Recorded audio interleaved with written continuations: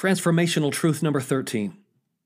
Attaching our identity to our activity will put us on a roller coaster of misery because we spend all of our time working towards an identity rather than from one.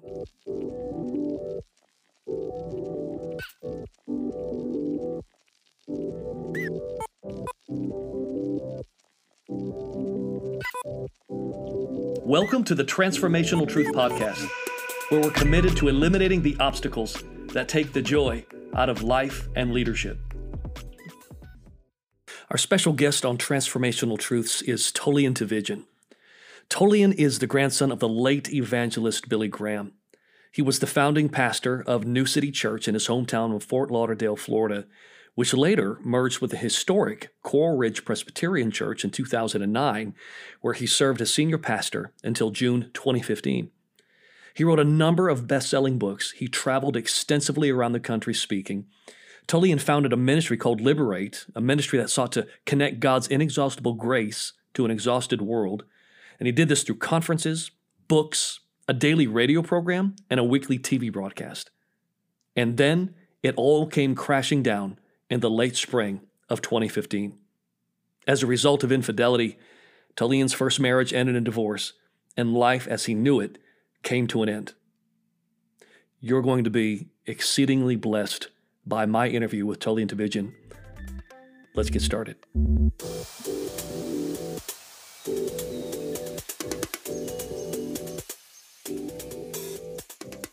Our special guest today is Tullian Tchividjian. Tullian, welcome on. We're really honored to have you. Thanks for having me, Travis, and let me compliment you on such an impressive pronunciation of my difficult name. Well, thanks, man. I'm batting 100 out of the gate. Let's see if we can. Yes, you are. Let's see if we can stay there. So here's today's transformational truth. Attaching our identity to our activity will put us on the roller coaster of misery because we end up spending all of our time working towards an identity rather than from one.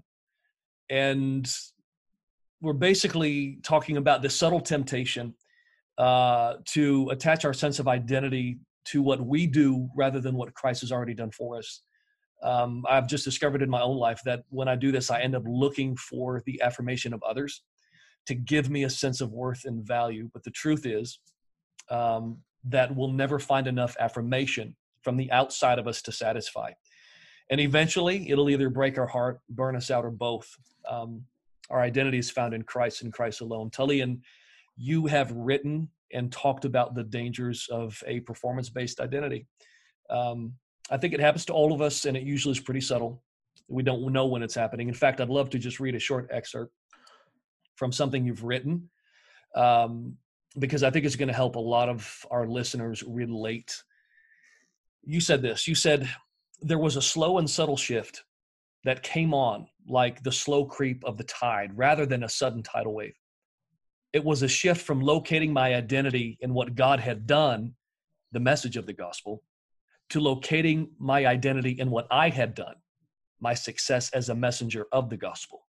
You said, my worth, my value, my deepest sense of who I was and what made me matter, my identity was anchored in things like my status, my reputation, my position, who my friends were, my skill with words, my ability to lead, the praise I received, the opportunities I had. Tullian, can you talk to us for a few minutes about the impact that misplacing our identity can have on our lives? Yeah, that is a great question, Travis, and one that I have wrestled with, obviously, and experienced. I went through a massive identity crisis in my early 40s as a result of my life falling apart, my own crash and burn, my own bottoming out. And I think I was thinking about this yesterday because I knew you were going to ask me this question. And I think the way I would love to answer this is to just reflect for a minute, and I'll connect the dots here in a second, but to reflect for a minute on Luke chapter 15, the parables that Jesus told of the lost sheep and the lost coin. Yes. I think it's super important for us to understand that Christians get lost also, and how that can generate a real identity crisis. Because when I was growing up, and this is probably true for anybody who grew up going to church, the parables of the lost sheep and the lost coin in Luke 15 were explained as parables of evangelism. In other words, I was told these parables were Jesus's way to describe the lengths to which we, the found people, should go to reach people who aren't Christians, the lost people. In other words, these parables were God's job description for us. Right. And so this interpretation of those parables really split the world into two kinds of people, lost people and found people. The lost people were those who did not know God, and the found people were those who did. And while that's one way to divvy up the human race, it also makes a very simplistic and wrong-headed assumption that Christians don't get lost, or that Christians have no need to be found.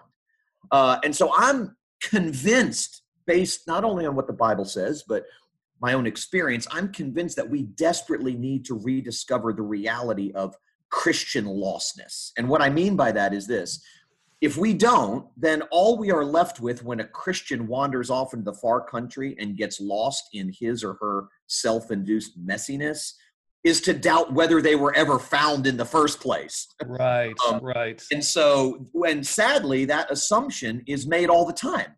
Without a robustly real category of Christian lostness, what we often hear is that when a professing Christian goes off into the dark, it can only mean that they were never in the light to begin with. But the fact is, we all get lost as Christians. And these two parables reassure us that Jesus never stops finding us in all of our lostness as Christians.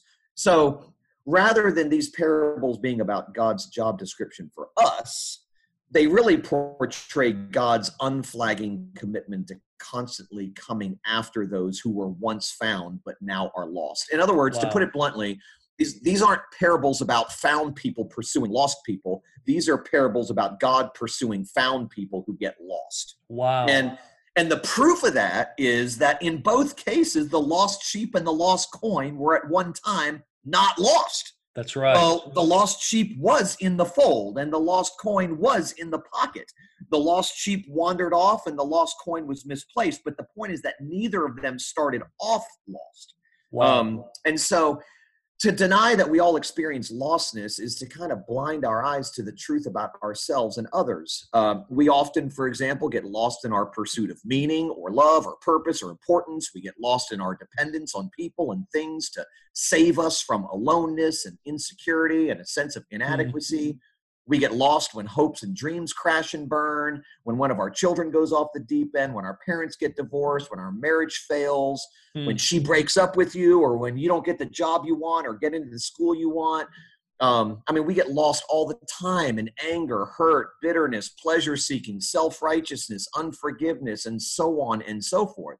And here's the connection I want to make between lostness and identity. I think that the deepest lostness we experience as Christians is when our roles become our identity. So, for instance, there are a lot of retired people that I've talked to over the years who have described a profound lostness of meaning now that their career is over. For so long, they had located their identity in the work that they did and all that came with it. And now that their role has changed, they experience a late in life identity crisis. I also see this with parents when they become empty nesters. For so long, their identity was anchored in the parent and taking care of the kids. But when the kids grow up and move away, the parents lose their sense of purpose and significance. They don't know who they are or what to do. Their role had become their identity. And when your roles become your identity, you experience new forms of lostness every time your roles change. So I mentioned my own crash and burn back in 2015, but because I was unfaithful to my first wife, I lost everything in 2015. I lost friendships, family, my job, credibility, financial stability, hope, joy, opportunity. It was all gone overnight. Life as I knew it was over. And I didn't realize it at the time. My security, my deepest sense of who I was, like you had mentioned, my identity was anchored to my roles. And because of this, when those roles vanished, I didn't just suffer grief and pain and guilt and shame and loss, I began to suffer a severe identity crisis, because Mm. without these things and without these people that I had unconsciously depended on to make me feel valuable and important, I no longer knew who I was. I was lost as a Christian. Wow. Now, the good news for me and all of us who get lost when our roles become our identity, the good news in these parables is that Jesus spares no expense to find us in our Yes. lostness. He meets us in all of our meandering 70 times 7. So when we foolishly wander off, as we inevitably do, the good shepherd always comes after us, Wow. picks us up, puts us over his shoulders, carries us home every time. He's always meeting our guilt with his grace and our mess with his mercy and our faults with his forgiveness every time. In fact, one of the things that I like to say about God's love is that his love is mugging in nature. It mugs us. We are mugged by his mercy. And the interesting thing about those two parables is that it tells us something beautifully true about God that we often don't think about, or we often hear the opposite of, and that is that he never chides us for getting lost. He seeks us, finds us, rejoices, and throws us a party. I mean, nothing and no one could bar the way of the God who is in hot and gracious pursuit of his lost children. And so I, two of the things I've learned very acutely over the last 5 years, 6 years almost now, since my life fell apart. Number one, you are capable of failing and getting lost in a way that is unthinkable to you right now. That's the first thing, which is a sobering and scary thought. But the second thing is God's love and forgiveness are big enough to cover the fact that your greatest failure may be ahead of you. So no matter where you go or how far you run or how stubborn your roaming may be, he will never stop coming for you with infinite amounts of gritty grace and forceful forgiveness. It is his joy to come after you. And I just think when that truth, when that reality sinks in, when that understanding of God and his unconditional love and his outrageous mercy and his amazing grace sink into our hearts, that becomes our identity. We are, one of the things I like to say is, you are not what you do. You are what Jesus has done for you.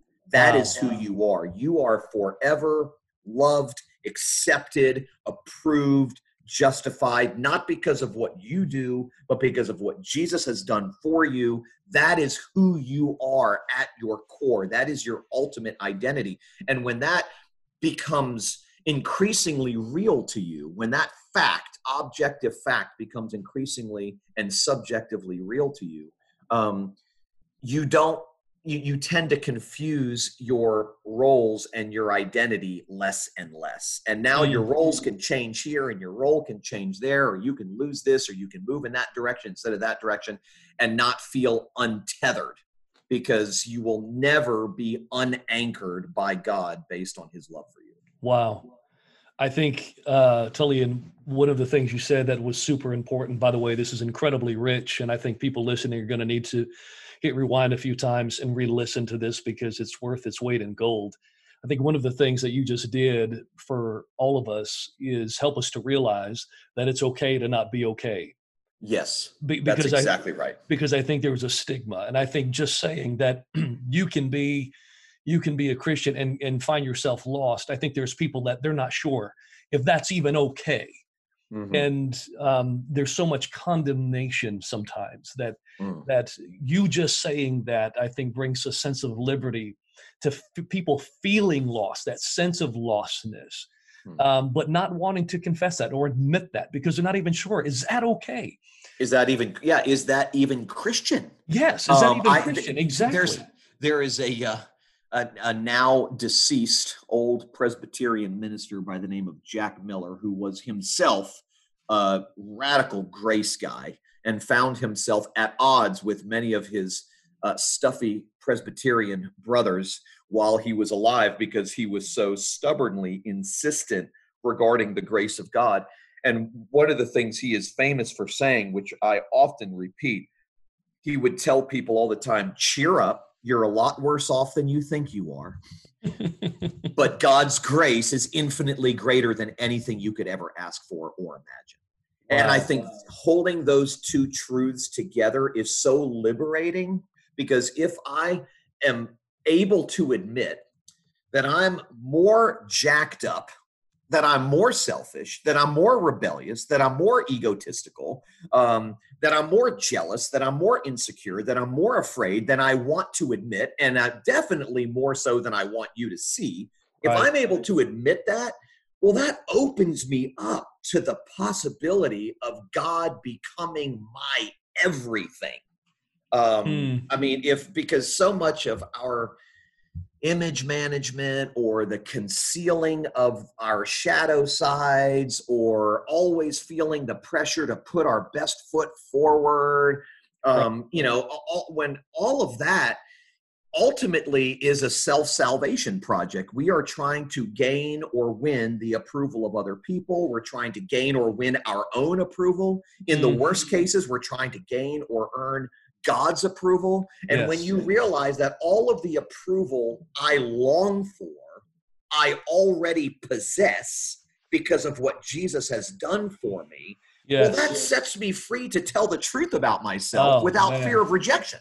And that just gives you, that's why, when people talk about some of us who are insistent on this message of preaching grace, like this is some soft message, I'm like, soft? Right. I'm like, this is the only message that will give you a steel spine. That's right. And be bold enough and courageous enough to actually take off your mask, stop pretending you're better than you are, tell the truth and nothing but the truth about yourself, and rest in the fact that even though others may reject you, because of Jesus, God never will. So you can literally say, here I stand, and not be moved because of it. I think it is a tender message in its expression of God's love and God's acceptance and God's approval fully and finally in Christ. But it's also a tough message, not in the sense that the message itself is tough, but that it creates people who are, in one sense, tough enough to stand in the face of other people's disapproval and rejection because they know that they have God's approval and God's acceptance. Yeah, I think sometimes there is a temptation to think of the message of grace as a light message or as milk, but really grace is the meat. Oh, it is the meat. It's the best meat. Oh, man. It's so funny you even mentioned that, because I've heard that charge against me at different times. I've written a number of books, and some of the reviews of those books from people who don't like the message of grace because they think it's too willy-nilly and too soft. And, they are the ones who will say things like, we need to move on from milk to meat. Yeah. And I'm like, I want to say very respectfully, dude, going from do to done, going from just do it to it is finished. That is the movement from milk to meat. That's it. Not the other way around. No, that's it. It's the same. Tully and I've discovered it's the same concept. I mean, who needs all the rules? Children do. It's as you mature that you grow in a relationship, and you don't need all of the rules. It's the transformation of old to new covenant, the paradigm shift.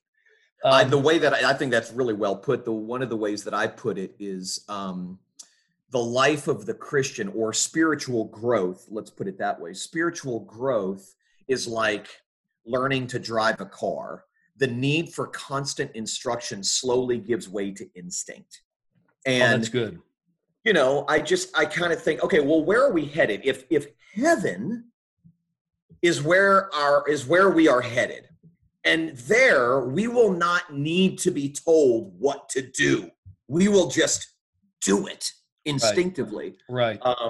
Well, shouldn't we be moving in that direction? Right. Shouldn't the trajectory be in that direction? So Yeah, I just, when I hear preachers doing 3-part sermon series on the evil of pornography and how dangerous it is, or whatever the case may be, I just pick on that one, but there are many others. On the one hand, I understand it because, we're calling something out that needs to be called out. But on the other hand, my mind goes to, how many of the people sitting in front of you really need to be convinced that pornography is a bad thing? Right. I mean, they all know it. That's right. Not the issue. The issue is that there are people in your congregation who are addicted to it and they don't know how to stop.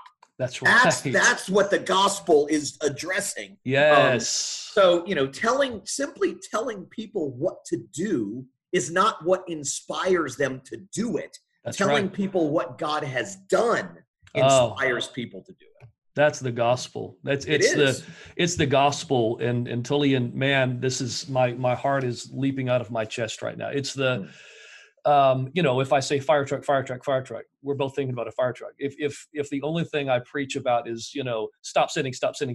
Well, no wonder why people still struggle with sin. Right. I mean, instead of focusing on the finished work of Christ on the cross and the fact that he didn't just die for me, he died as me.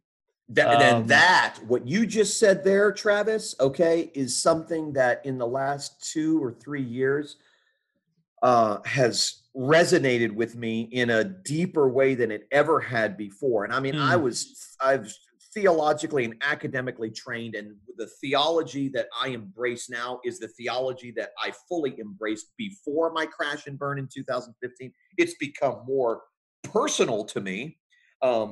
And less abstract because of what I've gone through, but it's the same content. But one thing that a development in my own heart and mind that I think is completely consistent with my theological paradigm is what you just said. When Paul says in Corinthians that he who knew no sin became sin so that we might become the righteousness of God.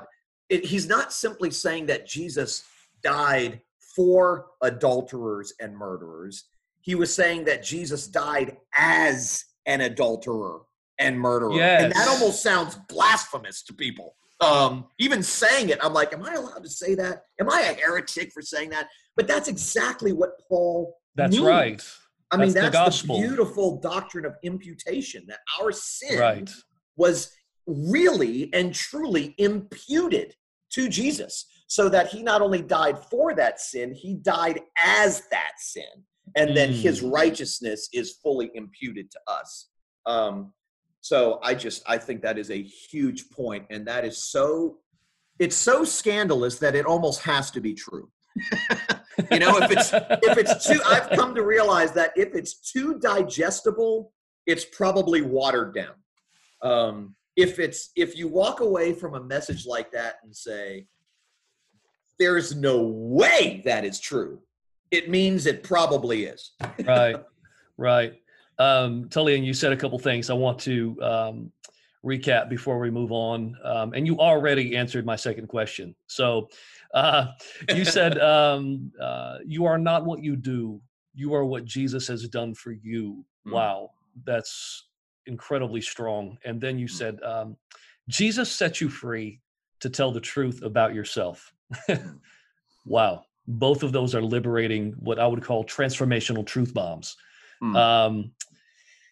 This past week, I read something that you posted on Twitter, and really impactful, really, really important. And I want to read it for our listeners. You said, if you think that God's primary goal for you is that you be an example of moral goodness rather than trophy of his grace, you'll never be honest about your deepest sins, struggles, and secrets, ever. You'll always feel the pressure to pretend you're better than you truly are. Tullian, why is this concept so important for us to understand? Yeah, I think you and I were talking a little bit about this before we started recording, but yes, it is a great concern to me that most people understand Christianity as being nothing more and nothing less than a moral code to keep. That's the Yes. message of Christianity. Right. It's do more, try harder, get better, climb higher. And if you don't, then it's reasonable to question whether or not you're saved. I think one of the most dangerous things, one of the most toxic things that preachers or other Christian leaders can do is to preach or communicate in such a way that causes those whom God loves to doubt whether or not God loves them. I Oh, just think that's incredibly dangerous. And we see it all the time. But Christianity, rather than Christianity being about a moral code to keep, Christianity is about Jesus dying for those who failed to keep the moral code, which mm, is you and me and everybody else.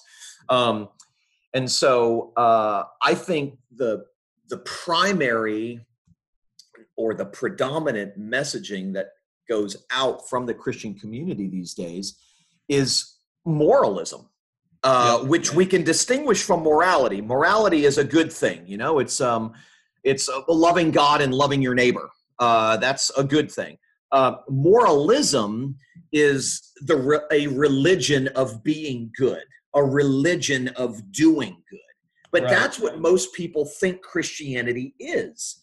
And so as a result of that, church, which should be the safest place for fallen people to fall down and broken people to break down, has become the scariest place for fallen people to fall down and broken Wow. people to break down, because the message that has gone out is, if you are a Christian, Right. you are not only a good person, but you are constantly pursuing good. So Right. if you fail in that regard, then maybe you're not a Christian. It goes back to the identity issue, honestly, because so much. I mean, so much of where we locate our identity, and I said this a minute ago, but who we truly are has nothing to do with us. Right. It doesn't have to do with how much we can accomplish or who we can become or what we've done or failed to do or how obedient we are or what other people think of us or the things we've accumulated or our behavior, good or bad, or our strengths or weaknesses or any of that. That our identity is firmly anchored in Jesus's accomplishment, not ours, his strength, not ours, his performance, not ours, his victory, not ours. And because of that, That's so good. it sets us free to go, dude, my reason for existence is to be a reflection of God's grace. Mm. And if everybody looks at me and sees what they think is a perfect, stable human being, which none of us are, but we all have PhDs in trying to at least portray that about ourselves. Right. But if that's what people see, do they really get an accurate picture of God's grace? So it's not about going out and doing bad stuff to prove God's grace. It's admitting the bad stuff that is true about us already. Right. Right. That gives a testimony to God's grace. Because some people say, well, should we go out, like Paul says in Romans 6. So are you saying that we should go out and sin so that grace may abound? And of course, Paul says, that's not at all what I'm saying. In fact, if that's what you think I'm saying, you've completely misheard what I've said. That's right. It's not about going out and doing more bad stuff so that God's grace will abound. It's admitting that you are bad so that people can see God's grace. It's just even that in and of itself, like, should we go out and do bad stuff? I'm like, you don't have to go out and do bad stuff to prove God's grace. Just tell the truth about yourself. Right. And I think you just addressed probably the greatest stigma. I think, especially when, as pastors, there's many pastors that are listening, I being one of them, but I came into this only a couple of years ago. But I think that's sort of the stigma. I think there's like this fear. It's funny how you can mention, before, had I mentioned the word grace too many times in a sermon, I would have gotten some crooked glances, where's he going with this? Be careful with the grace stuff. It's funny when you mention grace, because behind it, there's always this, well, be careful with that. It's like there's always this be careful with this, because I don't think we properly have ever understood grace well. No. Grace is like, hey, that's a good sermon series. Right. Or, I'm saved by it, but there's always a there's yes, always, grace, but. yes, Always. there's always. Yeah. And here's what I've discovered personally, Tullian. Grace is not a sermon series. Grace is the message. It's the message. That's exactly what it is. It is the life-transforming message. I have seen in my own life and in the lives of the people I lead and pastor more transformation since I began preaching the message of the new covenant in grace and building on that than any other time in my 17 years of ministry. Because it is the power of God unto salvation. It is the gospel. I used to think I preached the gospel, Tullian. I wasn't. I was preaching the Bible. Yeah, dude, that is so well put. And here's what I can't stand. When people use the word gospel for everything. For everything. So it's like, okay, this morning I preached the gospel. I'm like, you never mentioned my sin and my Savior substituting himself for me, not just in the past, but how that shed blood continues to cover me in the present and for the future, and what that means in a moment of temptation, or what that means in a moment of failure, or whatever the case may be. That's the gospel. And you can't just, preach on a particular subject and say, I've preached the gospel. You're exactly right. I think now I do believe that once you discover this revelation of the new covenant and how God relates to us through the cross, it's all over the Bible. It's everywhere. I can preach the gospel from any book of the Bible. And you should. That's exactly right. Absolutely. Yeah. But I think before this understanding of the new covenant and the gospel and grace, I would preach something and think I just preached the gospel, but the gospel is by very nature of its definition good news, and I did not preach any good news. It was all bad news. Right. Yep. So anything that gets us to focus on ourselves and what we must do for God is bad news. Bad news. That's bad news. And I wrote a book called One Way Love, and in it, it's sort of my manifesto on grace. And in it, I say this about grace. I say grace is a divine vulgarity that stands caution on its head. It refuses to play it safe and lay it up. Grace is recklessly generous, uncomfortably promiscuous. It doesn't use sticks, carrots, or time cards. It doesn't keep score. Grace works without requiring anything on our part. It's not expensive. It's not even cheap. It's free. It refuses to be controlled by our innate sense of fairness, reciprocity, and even-handedness. It defies logic. It has nothing to do with earning, merit, or deservedness. It is opposed to what is owed. It doesn't expect a return on investments. It is a liberating contradiction between what we deserve and what we get. Grace is unconditional acceptance given to an undeserving person by an unobligated giver. It is one-way love. Wow.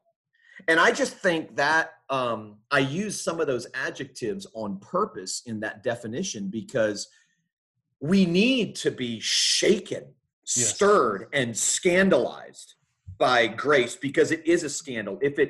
If the message of grace fits too neatly into what we believe Christianity is, it is not the message of grace. That's right. That is given to us by God, because it does not. The way that I would put it to the church I used to serve in Fort Lauderdale was, grace is not some new app for our old operating system. That's good. It is an entirely new operating system. That's so and good. This is a funny and somewhat embarrassing admission here, but I'm going back to probably 2010 or 11 now. But my whole staff, I was pastoring this large church and had a large staff, and my entire staff had switched over from BlackBerries to iPhones at that time. That was like, I remember, the big technological transition that was happening. Right. And I refused to do it. And the reason I refused to do it is because I am not really good with technology. I had finally figured out how to use my BlackBerry and was very efficient with it. And the thought of having to learn a new technology, a new operating system scared the crap out of me. So I refused to do it. I mean, I had people making fun of me on staff left and right. I mean, they were treating me like I was a dinosaur, okay, for holding on to my BlackBerry. And funny story. So my assistant at the time, I was getting ready to go into a meeting, and she said, "Hey, I need your BlackBerry real quick because I need to download your calendar, and I lost it on the computer." I was like, "No problem." So I go, the meeting's over. I go out, and it's gone. I'm like, "Where is it?" She's like, "Oh, wait, blah, blah, blah." Anyway, make a long story short, they confiscated it from me, got me an iPhone, and downloaded all. So they forced me into it. But I say that because I think so much of that is true for us as Christians. We're so used to this old operating system. It's safe. It's familiar. We understand it. Right. It's you get out of something what you give to something. It's very conditional. It's a conditional operating system. If I do these certain things, I'm guaranteed to get these certain results. Yeah. So the message of grace scares the crap out of us. Right. Because it's an unconditional operating system. Right. And we're so used to conditionality, the idea of unconditionality, it not only wrestles control out of our hands, it takes the leverage that we feel we need away from us. And we can no longer get or guarantee to get good things because we do good things. And that scares the crap out of us. Wow. Wow. I can relate to what you just said. I think when my operating system was upgraded, when I went from this different paradigm, this kind of old covenant paradigm of relating to God to the new, it wrecked me. But it was initially it was very, I don't know if intimidating is the right word, but I was very uncomfortable because I didn't know how to navigate this new land, this new territory. And I had spent so many years, preaching, thinking I knew what I was preaching, knew what I was doing. Suddenly I'm going, wait a minute. So wait, what do I do now? I was so conditioned to do, I'm trying to figure out what to do. And how do I preach? What do I preach? And it's a journey. It's a beautiful journey. But when I started out, it was definitely unfamiliar territory. Yeah. Well, I can completely relate to that. And I give voice to many others who have reached out to me that they also can relate to that. I was sitting in my backyard. This was probably in 2009. And I was beginning to undergo a paradigm shift theologically. And to really understand what the centrality of the gospel really is, and the radicality and hilarity of God's grace, what it is, what it does, what it covers. And I was undergoing this sort of paradigm shift. I was in the process of it. And someone told me, a good friend of mine he's in his 70s now, and he is a former professor at a Lutheran college in Irvine, California. His name's Rod Rosenblatt. Those of us who know him call him the Rod Father, because he introduced so many of us to this message. And he told me to read a book by an old dead Lutheran theologian by the name of Gerhard Forde. And I think the name of the book was just Justification. I think that's what it was. And Forde was so radical, even his Lutheran comrades considered him to be a radical. And yet I think he was only radical to those who were conditioned to hear law. But I was reading a book of his, this book, on my back patio back in 2009, and I was captivated. It was a real page turner. It was heady. It was a heady book, but it was a real page turner. And I got to the end of one chapter, and the chapter ended with Forde asking this question. And this question so wrecked me. This was the tipping point for me. This question at the end of this chapter was the tipping point for me, and it pushed me over the edge. He said, so in light of justification, this idea that you are now and forever in and loved and approved by God, regardless of who you are or what you do. in light of that truth, what are you going to do now that you don't have to do anything? And that's the way he ended the chapter. And I was like, dude, you can't say that. Like, that's blasphemous for you to say that, because I too was so conditioned to go, okay, yes, grace, but I mean, yes, I get that I have a lot of, I get that God's blood, sweat, and tears got me in, but what about my blood, sweat, and tears that keeps me in? Like, that's what I need to hear about. Yeah. And so for him to ask that question and then just leave it there, which was his intention, I'm just going to leave it there, and I'm just going to let that bomb do its exploding work in the minds and hearts that read it. And it did. It did an exploding work in my mind, and I've never been the same since. Tullian, for someone that's listening who can relate, someone who's tired, somebody who's weary, frustrated, they've looked to their activity for a sense of identity, what encouragement would you offer them? What would you say to that person who's listening right now and can say, I can relate to this. This almost seems too good to be true. What would you tell that person?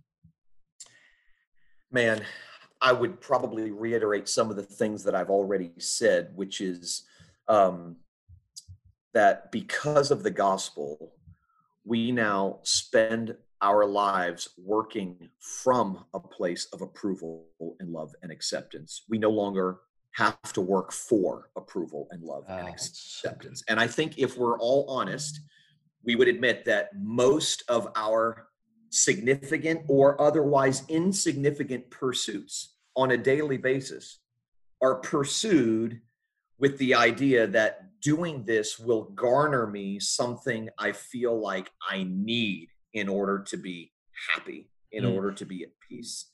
And when we realize that everything we need in Christ, we already possess, that sets us free in ways. So for instance, when it comes to my relationship with my wife, I thoroughly enjoy receiving love from my wife, Stacy.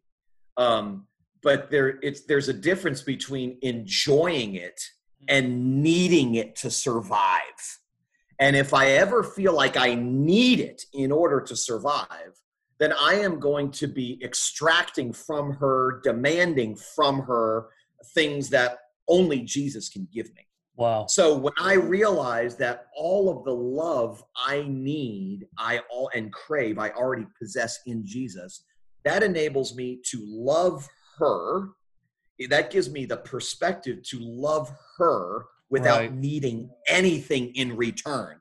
I'm able to give everything to her without needing anything from her, because everything I need in Christ I have. Well, when you multiply that across the board, when it comes to your relationship with your spouse, your work, your hobbies, your children, yourself, God, whatever, now we begin to experience some of the freedom that Jesus paid so dearly to secure for us. Wow. The transformational truth we're tackling today, attaching our identity to our activity, puts you on a roller coaster of misery, because we'll spend all of our time working for an identity rather than from one. Tullian, where can people find you? Well, if they live in Jupiter, Florida, I can give them my home address. That would be the easiest place to find me. Just kidding. My wife, Stacy, and I live in Jupiter, Florida. And a year ago, we planted a church called The Sanctuary at the request of a group of people who wanted us to come here and do that. And so we are here doing that work, and we're excited about it. We're getting ready to reopen since the shutdown is lifting all around us here in South Florida. But people can find me on Twitter. They can find me on Instagram. They can find me on Facebook. I'm not, some of my handles are different. So my Facebook handle is just @TullianT. I think my Instagram handle is @TullianTCH, and then my Twitter handle is @TullianT. So they can find me there. I also have a website, just Tullian.net. And the sanctuary has a website also. Our church has a website where people can find us, and that is just thesanctuaryfl.org. Awesome. Awesome. Tullian, this was incredible. It helped us. Thank you for coming on. Thank you for having me, Travis.